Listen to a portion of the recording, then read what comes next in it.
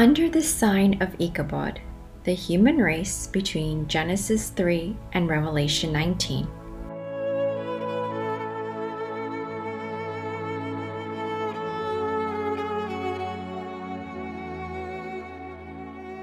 In Genesis 3, the human race lost the glory, the Shekinah, the robe of righteousness. The union of humanity and divinity was broken. The glory was gone. The temple of God was left desolate, empty. In Revelation 19, the glory returns. The robe of righteousness is offered again. Humanity and divinity are combined again in the marriage of the Lamb. The sanctuary is cleansed, justified, restored to its rightful state. In between Genesis 3 and Revelation 19, for the first time in human history, God presented the prototype of the sanctuary restored in the person of Jesus Christ. Christ came to make us partakers of the divine nature, and his life declares that humanity, combined with divinity, does not commit sin. Ministry of Healing 180. He was the second Adam, the head of the new human race, humanity and divinity combined. This is God's eternal purpose and its vast creation. From eternal ages, it was God's purpose that every created being, from that bright and holy seraph to man, should be a temple for the indwelling of the Creator. In the cleansing of the temple, Jesus was announcing his mission as the Messiah and entering upon his work. That temple, erected for the abode of the divine presence, was designed to be an object lesson for Israel and for the world. Because of sin, humanity ceased to be a temple for God. By the incarnation of the Son of God, the purpose of heaven is fulfilled. God dwells in humanity, and through saving grace, the heart of man becomes again his temple. God designed that the temple at Jerusalem should be a continual witness to the high destiny open to every soul. Desire of Ages 161. About this high destiny, the prophets have spoken in every generation. Moses, the seed of the woman shall bruise the head of the serpent. Genesis 3:15. The Lord will rise up a prophet from the midst of thee, of thy brethren. Deuteronomy 18:15. Jeremiah, but this shall be the covenant that I will make with the house of Israel. After those days, said the Lord, I will put my law in their inward parts and write it in their hearts. Jeremiah 31:33. Ezekiel, and I will sanctify my great name, which was profaned among the heathen, which ye have profaned in the midst of them. And the heathen shall know that I am the Lord, said the Lord God, when I shall be sanctified in you before their eyes. Ezekiel 36:23. Daniel, unto 2,300 days, then shall the sanctuary be cleansed. Daniel 8:14. Hosea, and I will betroth thee unto me forever. I will betroth thee unto me in righteousness and in judgment, and in loving kindness and in mercies.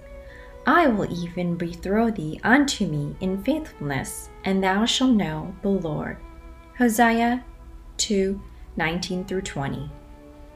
Malachi, behold, I will send my messenger, and he shall prepare the way before me. And the Lord whom ye seek shall suddenly come to his temple, even the messenger of the covenant whom ye delight in. Behold, he shall come, said the Lord of hosts. Malachi 3:1-3. Zechariah, take away the filthy garments from him. And unto him he said, Behold, I have caused thine iniquity to pass from thee, and I will clothe thee with change of raiment. Zechariah 3:4. Matthew, while the bridegroom tarried, they all slumbered and slept. And at midnight there was a cry made, Behold, the bridegroom cometh, go ye out to meet him. Matthew 25:5-6. Paul, to whom God would make known what is the riches of the glory of this mystery among the Gentiles, which is Christ in you, the hope of glory. Colossians 1:27. This coming and the coming of the Lord to his temple are distinct and separate events. The coming of Christ as our high priest to the most holy place for the cleansing of the sanctuary brought to view in Daniel 8:14. The coming of the Son of Man to the Ancient of Days as presented in Daniel 7:13. And the coming of the Lord to his temple foretold by Malachi are descriptions of the same event. And this is also presented by the coming of the bridegroom to the marriage, described by Christ in the parable of the 10 virgins of Matthew 25, Great Controversy 426. All these passages in Great Controversy 426 are the description of the same event, the Great Day of Atonement for the living. Early in our history as a people, God kindly offered the key to our Laodicean stalemate. In Christ were united the human and the divine. His mission was to reconcile God to man and man to God. His work was to unite the finite with the infinite. This was the only way in which fallen men could be exalted through the merits of the blood of Christ to be partakers of the divine nature. Review and Herald, December 31st, 1872. In the Great Day of Atonement, the two parts divorced in Eden will be put again together, at one meant. For this kind of new humanity, Christ was the benchmark, the prototype, the second Adam, our firstborn. This was the intention of God in 1888. This was the moment, soon, none known how soon, it will pass to the cases of the living. Great Controversy 490. As soon as the bride understands this, the judgment, the Day of Atonement, the wedding will pass to the living.